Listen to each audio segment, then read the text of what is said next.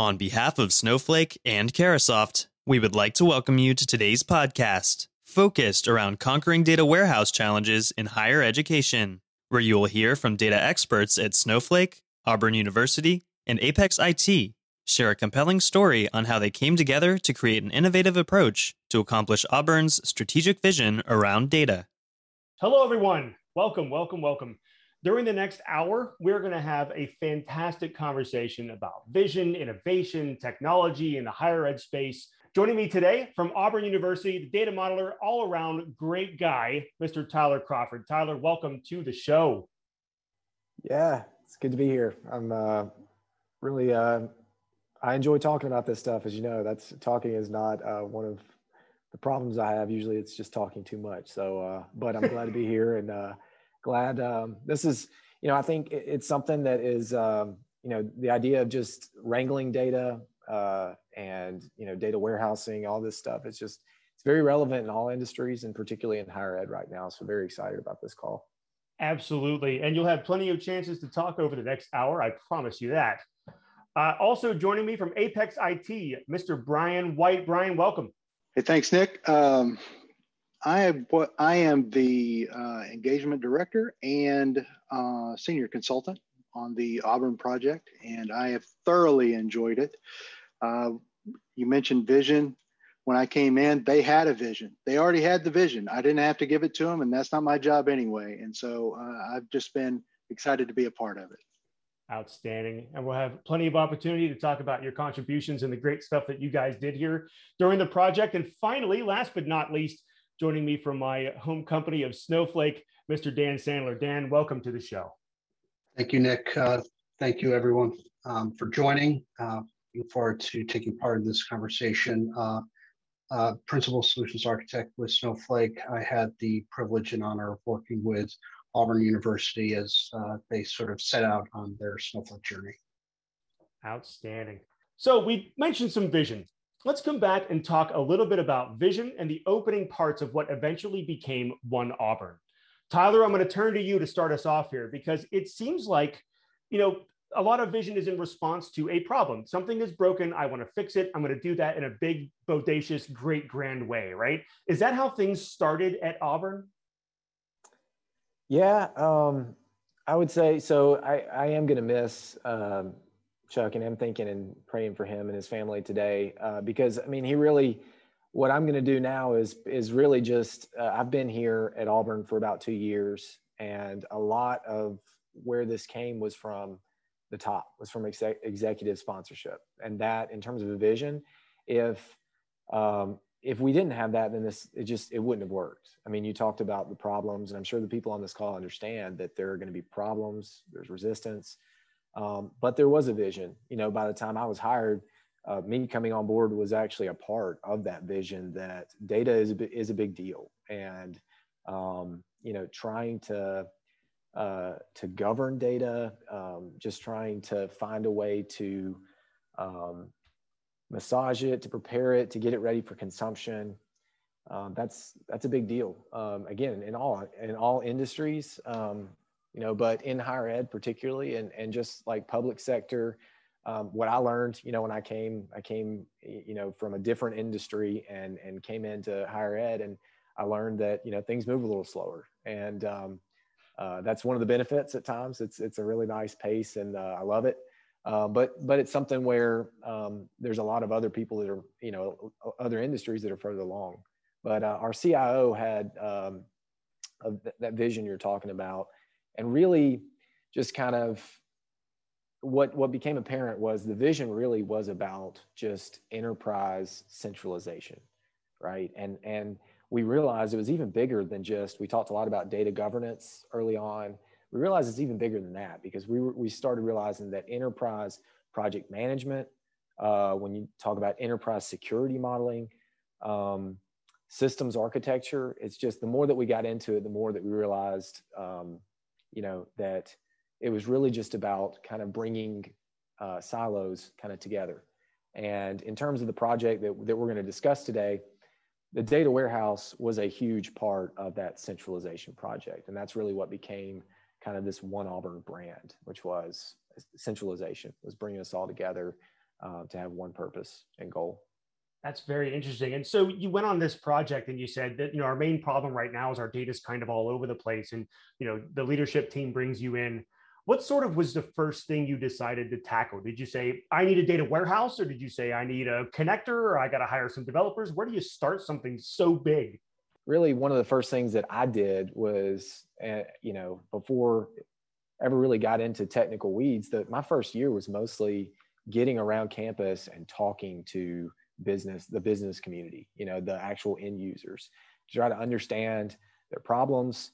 And it was from that you start to see, how that vision, like why that vision, you see what the problems are. And that really is where the articulation of we need a data warehouse came from. And we'll talk more about about the data warehouse and the project. But that's really where it came from, was we were understanding that these problems, and I think probably anybody that's on this call, no matter what industry you're in, have been a part of an organization where you can ask the same question and, there's 3 or 4 different groups that are rushing to answer it. And then it's embarrassing when there's 4 different answers to some executive, right? And then they're like, why does this happen? It's a simple question. How many students do we have, right? And that's one of those things. And that's what it was great for me to understand that. And a lot of me and my own process in this was learning what I don't know, that I didn't know what I didn't know. And along the way, you're growing into it and understanding, wow, there's a lot that I have to learn. And so I guess all that kind of together really was, we knew we needed a data warehouse, and just started kind of going down that path and exploring that for this idea of centralization and trying to simplify the distribution of our data. Outstanding. And so I want to kind of pivot over to a second with Brian, because, Apex IT got brought in obviously on this project to help facilitate a lot of the construction of this. Brian, kind of talk us through how you got brought into this project and sort of your first impressions of it. And more to the point, for the folks at home, what scared you about a project like this, right? So here's the thing. I wanted to give you my first impression of Auburn and the whole project. And that is this. I walked in, first couple of meetings, Zane Everett, the project manager, brought banana bread, fresh homemade banana bread, and homemade pecan pie. And I thought, well, this might work out. So that's first impression. It was a great impression. And from there, only greatness ensued. Auburn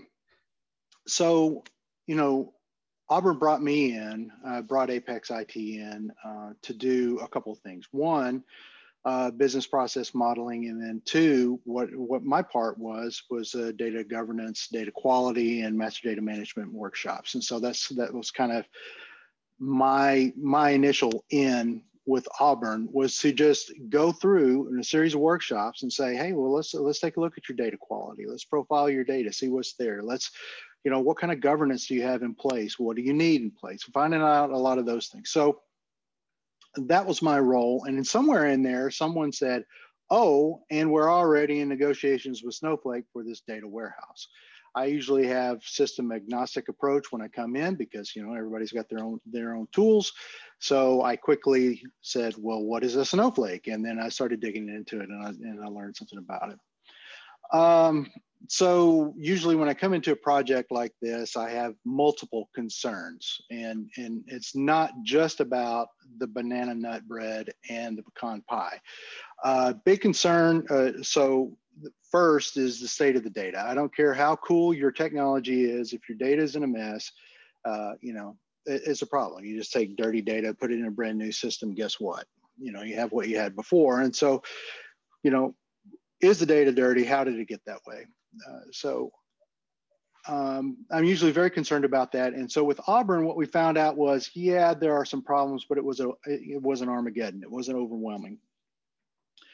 Then the next thing I look for is executive buy-in and leadership. And so Tyler has already mentioned this.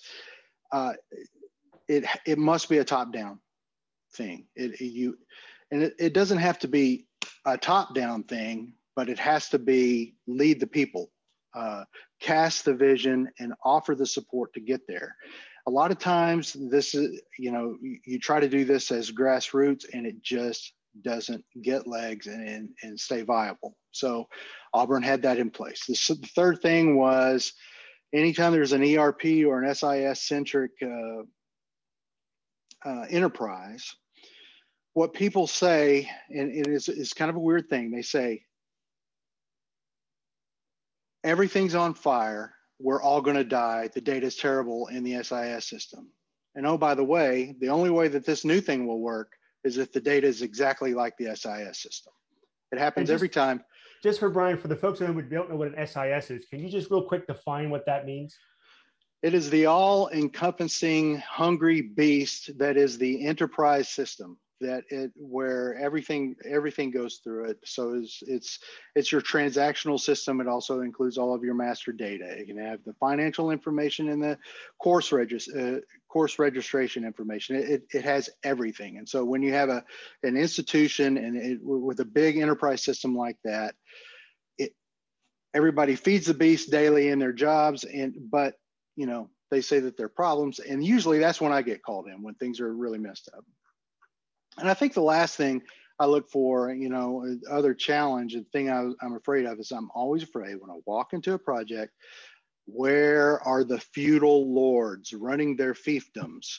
The little silos behind stone walls, they say everything I do is great, you stay out of here, and that sort of thing. So I look for those.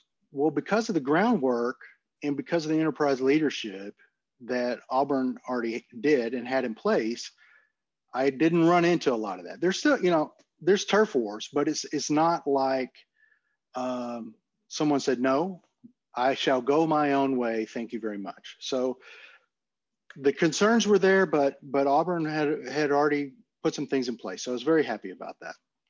And it wasn't just, we've actually had some talk in the chat about this. And please, folks, on the attendees, keep the chat coming. It's been a great dialogue so far.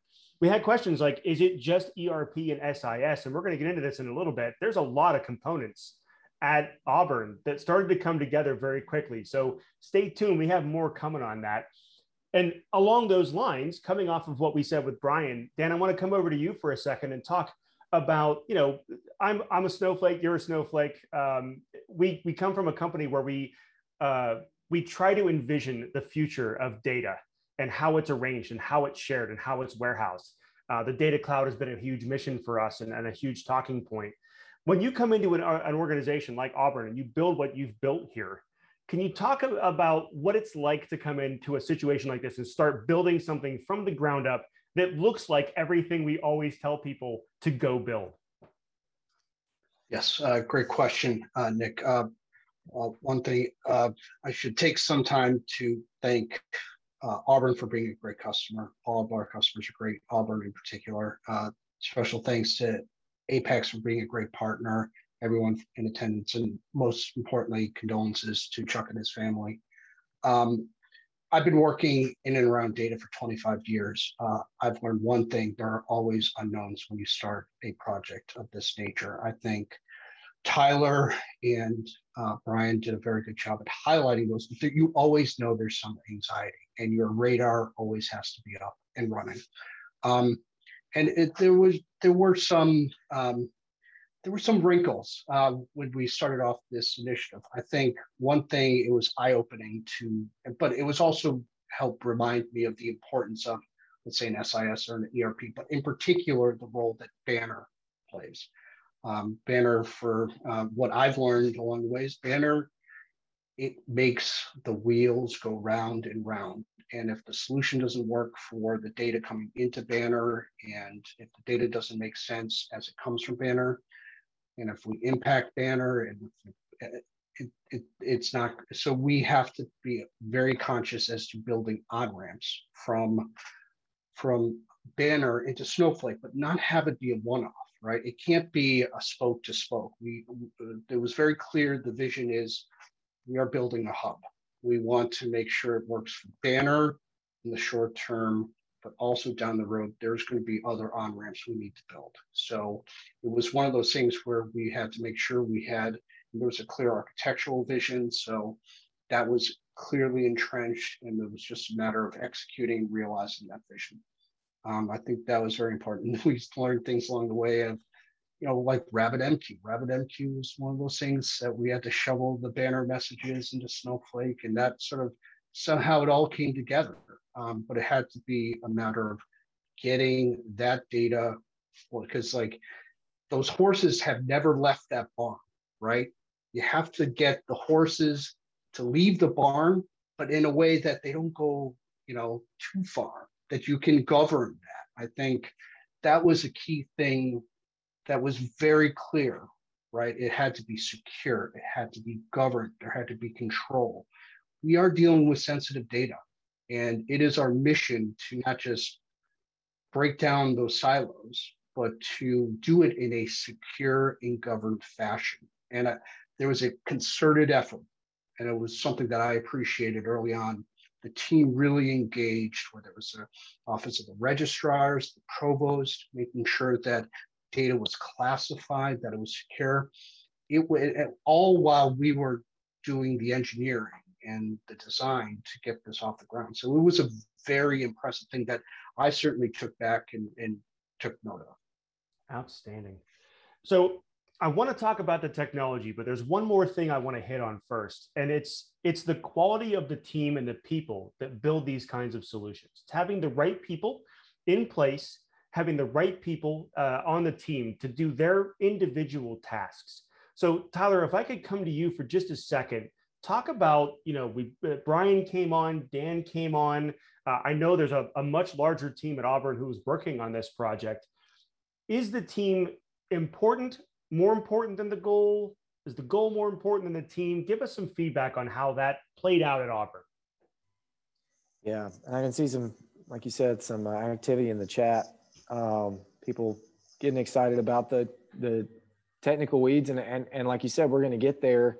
Interestingly, I think that's all of what we're talking about in terms of this project, which is very highly technical, and that was, me and Dan just sitting in conference rooms sometimes, or on a Zoom call, just getting into code. But you have to start with the stuff we're talking about. You have to start with governance. You have to start with executive sponsorship, and you have to make sure that you have not just the right number of people in the room, although, resource, you have to make sure you have enough man hours, but you need to make sure you have the right people.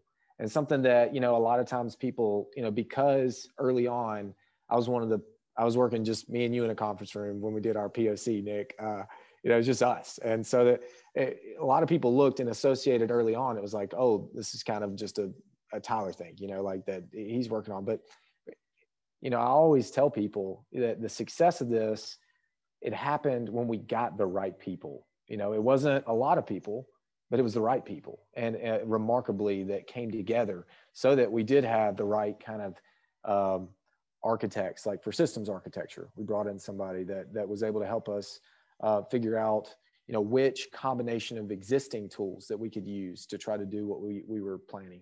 And then another thing is, we're going to talk about, the different, what we've learned now in terms of kind of initial goal, data warehouse.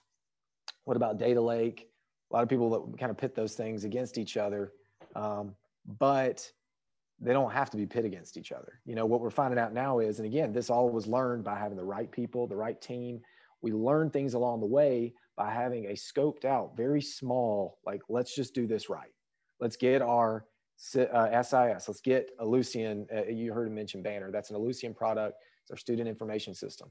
So we just wanted to know, can we do that? We all, like everybody around campus already is on board with Banner data. They actually want Banner data. So can we deliver that?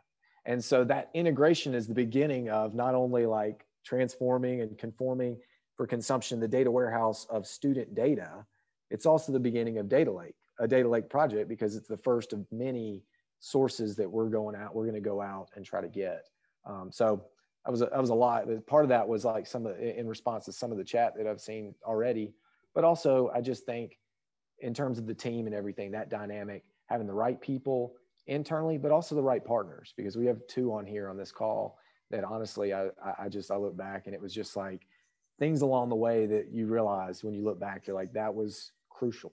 We couldn't have done this if we didn't have Brian's experience and his leadership, and their partnership, especially when we're having some tough conversations about data governance. It's always nice to have somebody that has literally no dog in the fight, that just kind of can come in there and just kind of throw it out there. Hey, we got to talk about this. I know you don't want to, but let's do it. And so bring a consultant to the table and he'll throw it out there. And then Dan, I mean, he really was a catalyst to our time to value, because it was a new system. So Snowflake was completely new. So it was the best on the job training we could have. So having the right people, not necessarily a bunch of people, just the right people. So in a summary of our first section here for everybody who's been listening in, we now know that the right vision doesn't happen all at once. We know that it comes iteratively. It's something that happens over time, as long as you have the right people solving a well-defined problem. A couple things from the chat. Does Snowflake work with PeopleSoft? Dan, do you have a direct integration? I know ODBC connections to PeopleSoft are possible, but I don't know of a direct connector unless you do. Yeah, we'll have to double check. I know that we have partners that specialize with near real-time replication from sources like SAP into Snowflake. So have to double check if PeopleSoft also falls into that lane. Awesome. Thank you very much. Let's get to the technology. Let's talk about the tech. Brian, I want to come to you with this, because as sort of the PM on the project, knowing the landscape of the tools and technology that would have been leveraged for this project, you can kind of give us the lay of the land. What sources, tools, stuff was out there that you had to navigate as the project kicked off and gained steam? So again, I come in with a system agnostic approach. And one of the very first things we do is we say, let's take an inventory of sources. And now let's take an inventory of targets, and let's take an inventory of attributes. Let me just say this, Auburn has a lot of all of that. And so then we go to sort of a reference architecture. Let me go back to that. So Banner, I did a chart with Banner at the top and a list of all the sources and targets. It was a very big chart with really small writing. So dozens of sources and targets. So I usually come in with a reference architecture, and the reference architecture is essentially this. You have a thing, it's a source. You have a thing between the source and the eventual thing, which is the target. In this case, because this thing is a hub, the data warehouse is a hub, you have another thing, which is the thing between it and the final target, which was Salesforce in this case. And guess what? Salesforce had a deadline. The Snowflake data warehouse project had to be completed before the before the Salesforce project could start. And that project that didn't even start already had a deadline. So we were under the gun from the very beginning. But anyway, source, thing, hub, thing, target. So in Auburn's case, what we did was we said, okay, well, what is this thing between Banner, which is the original source, and Snowflake? We knew it was going to be Snowflake. We knew it was Banner. What's all this? Well, all of this in the past had been queries from Banner extracting data to flat files, which are then passed on to targets. And we said, well, we don't want to do that. We want to modernize the architecture. We're using modern tools. Let's modernize the architecture. And so we said, what do we have? Well, Banner has this thing called BEP. BEP is something where you can set triggers. We need triggers. We say what data from what tables need to go out. So there was a configuration of that thing. Then we said, well, what does this middle piece look like? And we looked at, well, do we need to buy middleware? Do we use Ellucian's product? What do we have in-house? Well, what we had in-house was RabbitMQ. RabbitMQ could take the data that was triggered by BEP and ingest it into a queue. Okay, we got it that far. What else do we have in-house? Well, we have Azure. So we said, now we built Banner through BEP to RabbitMQ to Azure, which then connected to Snowpipe, which connected to Snowflake. So we named that tune in like 5 notes. And that's a little more complex than I like it. I kept saying, let's do something, let's make this sublime, let's make this elegant. And it is certainly much more elegant than it has been.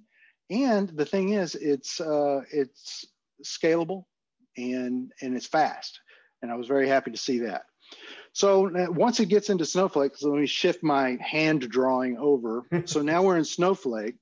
We have to stage the data, then conform the data, and then present the data. Well, when we stage the data, we also had this thing called the historical data store. So we had that going on. So the data was going through different stages all the way to the presentation layer. The reason why we want the presentation layer is so we can present it to users of Qlik so they can write their analytics and reporting.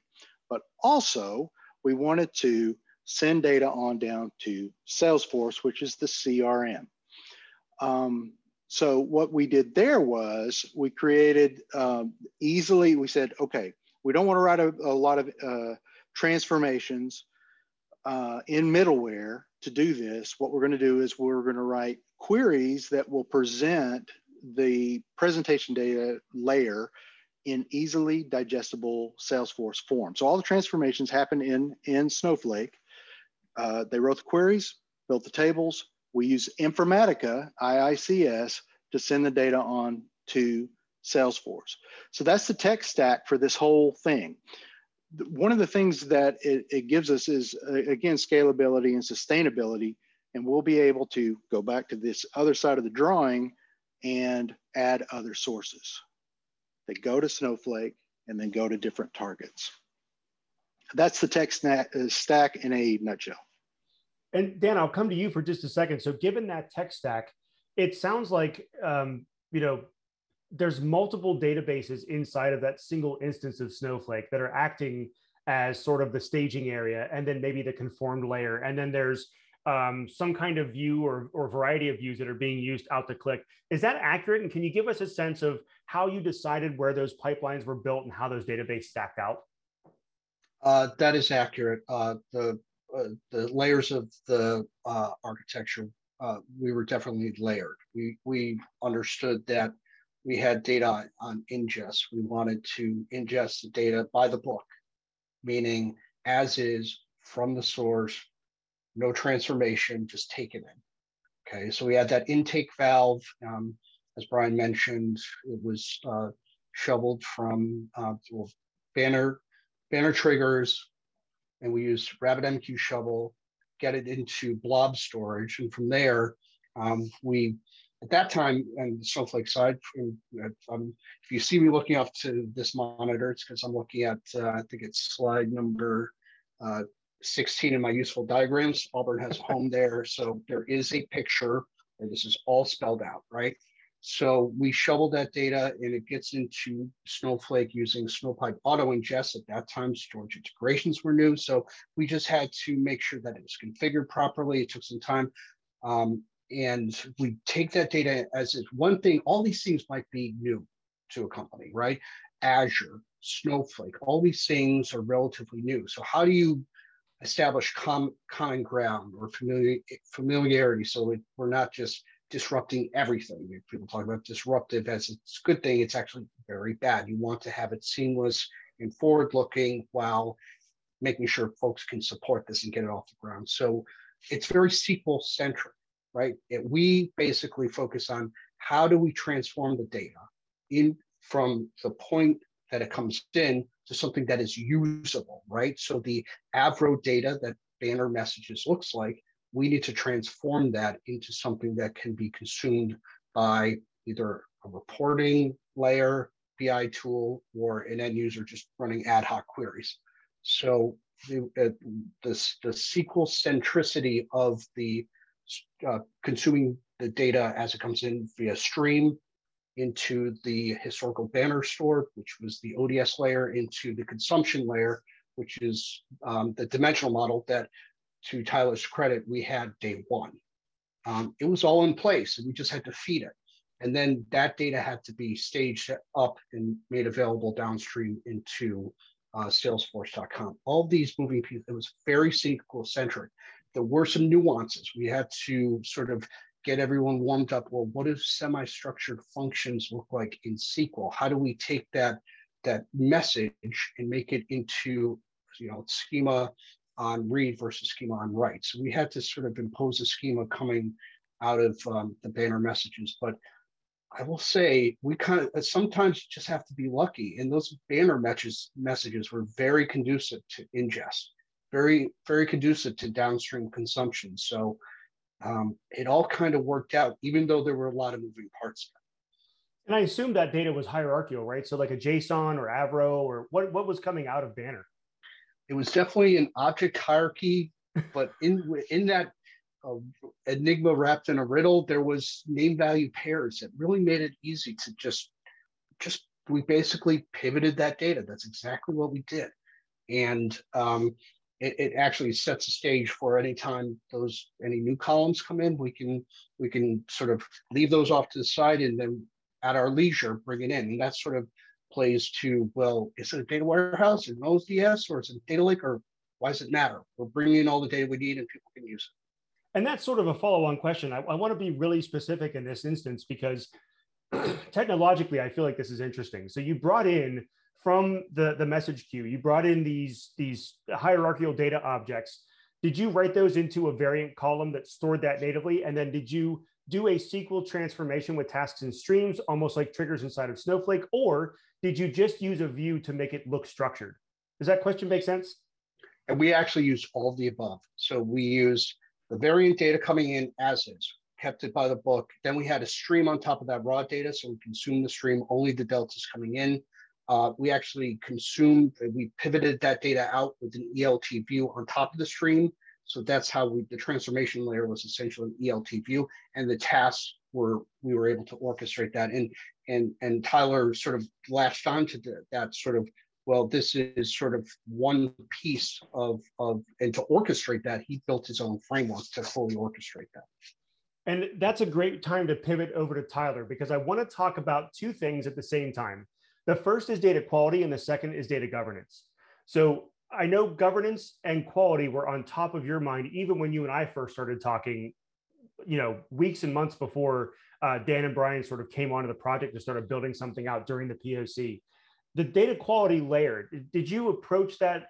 Is that done in Snowflake? Are you doing data quality? Is that done in Snowflake or through an outside technology?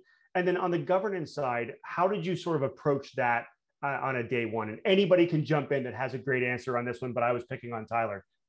Yeah, so data quality is significant in terms of, it's just part of what people, in terms of the brand, if you're going to deliver data, and you can call it whatever you want, data lake, data warehouse, but when you're structuring, that's what I mean when I'm talking about a data warehouse. When you're structuring for consumption, you don't want to just send out, just junk out there and create, data swamp or whatever it is that you want to call it. You want to have a threshold that people have of what they expect. And in some cases, if you try to get it perfect, then you'll never finish your project, right? And sometimes actually exposing it as it is and then calling out these quality issues to the people who are consuming is what you need to actually get traction on the governance side, to have the people who can clean this stuff up at the source to go back to the source and clean it up. So there's some of that where we've taken our visualization tool, and actually, because, and here's the reason why a lot of people are like, well, why not just plug into your student system, your ERP? Why not? Like, we've been doing it for a long time. Why would you go through all this trouble? Data warehouse is reporting only. You don't need to do this for integrations. Well, the beauty of this is that when we efficiently are capturing changes from our student information system, we aren't competing for resources. We're not going to go shut the whole thing down in the middle of the day when we're trying to collect tuition and bills and all this stuff. We're not going to shut it down by going in and starting to write, a big, gigantic, file. We don't have to do that. We've got it out in Snowflake. And so one thing that I think is a really cool use case that we got is, this mastering identities. So we've had a process before, and back in time, the history of this, and I wasn't here when it was built, is a really great process that was built to help with finding duplicates, because duplicates are awful. You don't want them. Well, we've got them out there. They get created, and you want to find them as quickly as possible so you don't end up with two people getting financial aid that are the same person, two different records. Long story short, there was a process that was running.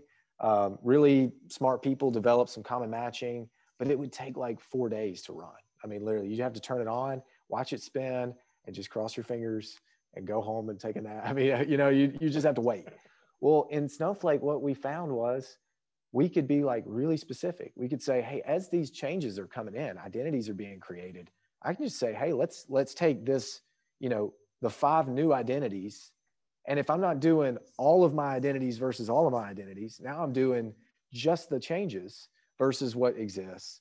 I can really quick do that common matching. And we took something that was 4 days down to seconds. It was just it would just run and flag. And then we dashboard that. And so, yeah, data quality was huge. We're actually continuing to build out our governance and our data quality part of this. And what's great is that because we have the data all in one place, and because we started collecting other sources, we have a product called Atacama that we just finished going through an RFP on.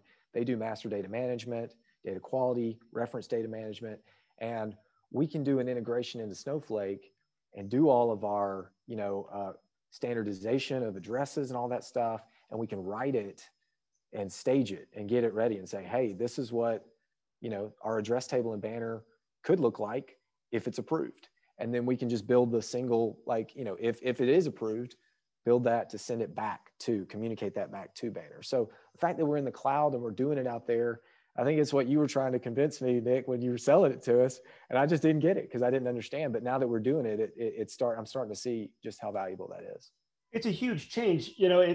When you, as you said earlier, Tyler, a lot of big architectures like what Auburn put together for One Auburn, it's very resource constrained, and not from the entire chain, but certain elements are resource constrained. And those constraints prevent you from inventing, or in a good way, disrupting, as opposed to Dan's bad disrupting, the good disruptions, like saying, hey, why do we do an every to every comparison for 4 hours? We should just do here's a change. Let's compare that to the master set, and we know what we're working with.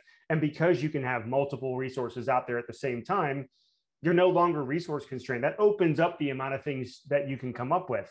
And I want to go to Brian and ask, as you're architecting this, as you're building this out, one, how many, did you take it as an approach to say, how many virtual warehouses do we need in this Snowflake instance? Or was it more, the joke I always make is that they're the red shirts of Star Trek. Throw them at the problem, and if they die, who cares, right? I've got one source of data, it never goes away. So just throw my red shirts at it. Which approach did you guys take at Auburn, and where sort of are you now? So when I came in, Tyler, and everyone needs a Tyler. Everyone on this call needs a Tyler, not this Tyler, but a Tyler. You can't have our Tyler. You can't have our Tyler, but he's the guy that says, hey, what does this thing do? Hey, I wonder if I do that. What if he's the guy, and you need that guy, absolutely. But Tyler had already taken a big leap forward on the data model before I even came in. They did the tour. They said, they identified the 300. They had the 300, which were the 300 attributes they wanted to try to add to this model. And so he already had started on the entity diagram. It was looking good. And so we started with that. We said, this is what we're going to build. We're not going to build 10 things. We're going to build this thing. And so it was what was the final name of that thing? It was the course registration data model. And star schema with a fact table in the middle. And that's what we said we're going to build. And that's what we built. That's outstanding. I want to so we got about 15 minutes or so left. And I've been very structured to this point, but I want to give you guys a little bit of freedom because you've been in the weeds so much. And Brian, since we're already talking, let's keep going. Think about like an aha moment that you had while building this whole thing out. What was new? What was different? What really made it click in your head? Okay, I have 2 stories. Ready, go. 1, there I was minding my own business, writing the project plan with Zane over a slice of pecan pie. When we sent out a text to Tyler. Hey, Tyler, we need the tasks that you're going to work on. We need the milestones and tasks and building out this data warehouse. We know that you need to ingest the data. We know that you need to stage it. Let's write some tasks around all that stuff. Well, come to find out, Tyler and Dan had already, as Dan says, left the barn.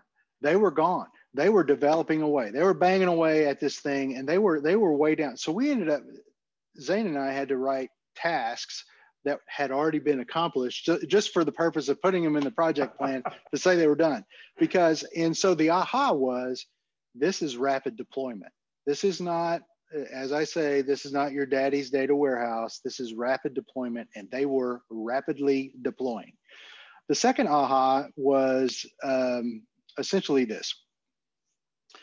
When we come, there's always a point in a data warehouse project where we say, and it is a time sucker, and it's this. How do we do change data capture? How do we get the delta? How do we get the diffs? How are we going to do this? And what you usually do is you build a thing. You say, well, here's today's table, here's yesterday's table, and then you build this complex logic to figure out what's different from today and yesterday. You stage it to a third thing, and then you send it on. So they introduced me to a thing called time travel. Well, time travel is brilliant. It's Star Trek. It was awesome. And so it's basically, you write a query. You want delta, so you write a query. And boom, that's it. I feel we were getting down to the end of the project where we had to start delivering to Salesforce. And I was like, oh no, we're not going to make it because we have to build this change data capture. Boom, time travel. That was a big aha. And it's a function of Snowflake. It was great. And that's just passing select blah from my table as of and giving it a timestamp and comparing it right in a query. Yep. That is awesome. It was great. We're getting some questions on ETL process, building out the model, doing some ETL.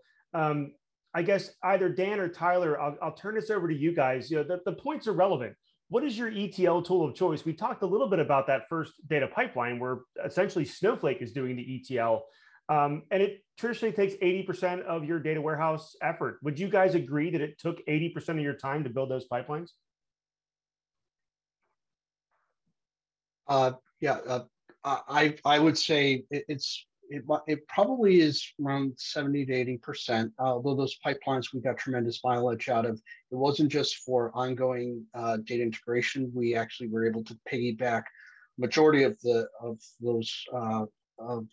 pipelines to support the initial load, which is one of those things where you can't do this without having a little luck and also being ruthlessly efficient, right? So everything that was built with a purpose, and we got the maximum amount of mileage out of.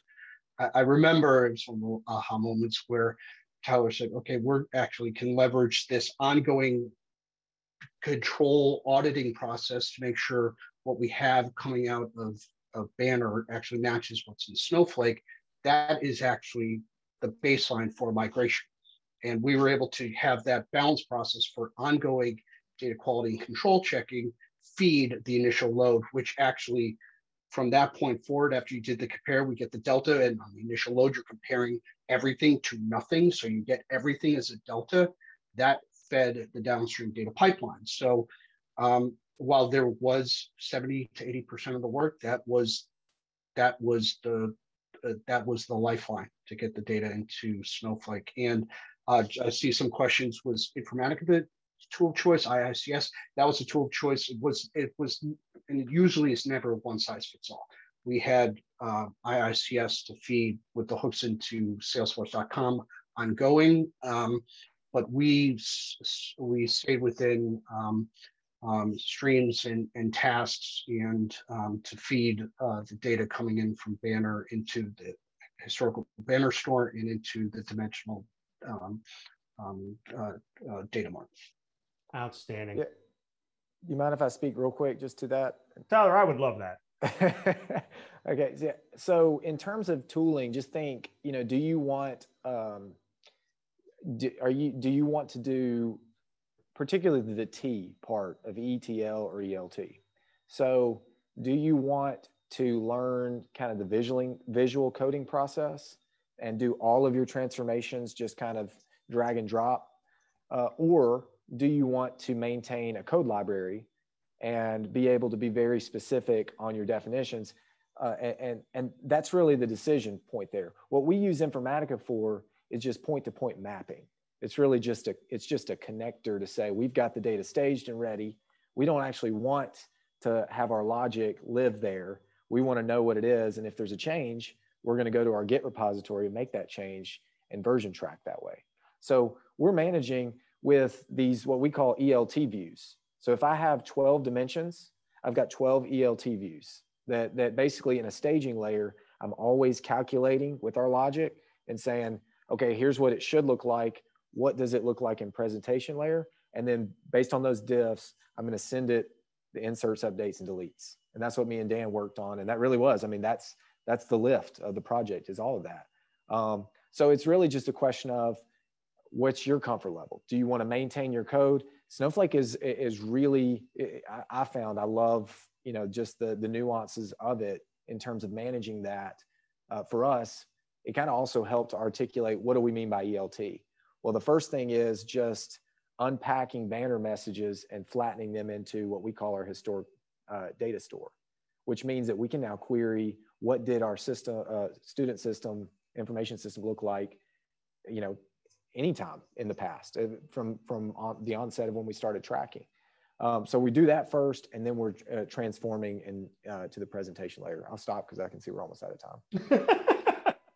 We got a couple of questions about time travel, how it works and what it does. So really, really quickly, Snowflake uses object storage underneath as its underlying file system. And whenever data is written into Snowflake, it gets put into object storage. In Amazon, it's S3, and in Azure, it's Azure Blob Store. We didn't invent our own. We have the one that's in the cloud. So whenever data gets written in, it's immutable. Whenever a new piece of data, an update, an insert comes in, we create a new object. Because we have all of those objects, we can move forward and backwards through time by knowing when objects were written and what data was relevant when. This allows you to write a query dynamically that shows what data was relevant or real in this table at this time. Doesn't require copies of data, doesn't require replication, doesn't require snapshots. It works up to 90 days in that window in that way. I hope that was helpful for the 3 or 4 folks who asked about using Snowflake in some of those ways. Tyler, I want to end this with you, and feel free to rant for the last 4 minutes, brother. They're all yours. Give me an aha moment, a key takeaway, and the future of what you want from Auburn. Take us out. I'll try not to use all the time in case anybody else wants to get a last word, but I will say that our aha moment was when we realized that efficient message, like the modern approach, you talked about semi-structured data, it's now, as we're trying to do integrations, what's next, API integrations. And this may go to talking about tooling, how do we do that? We're starting to explore, because we need to get our data to Azure.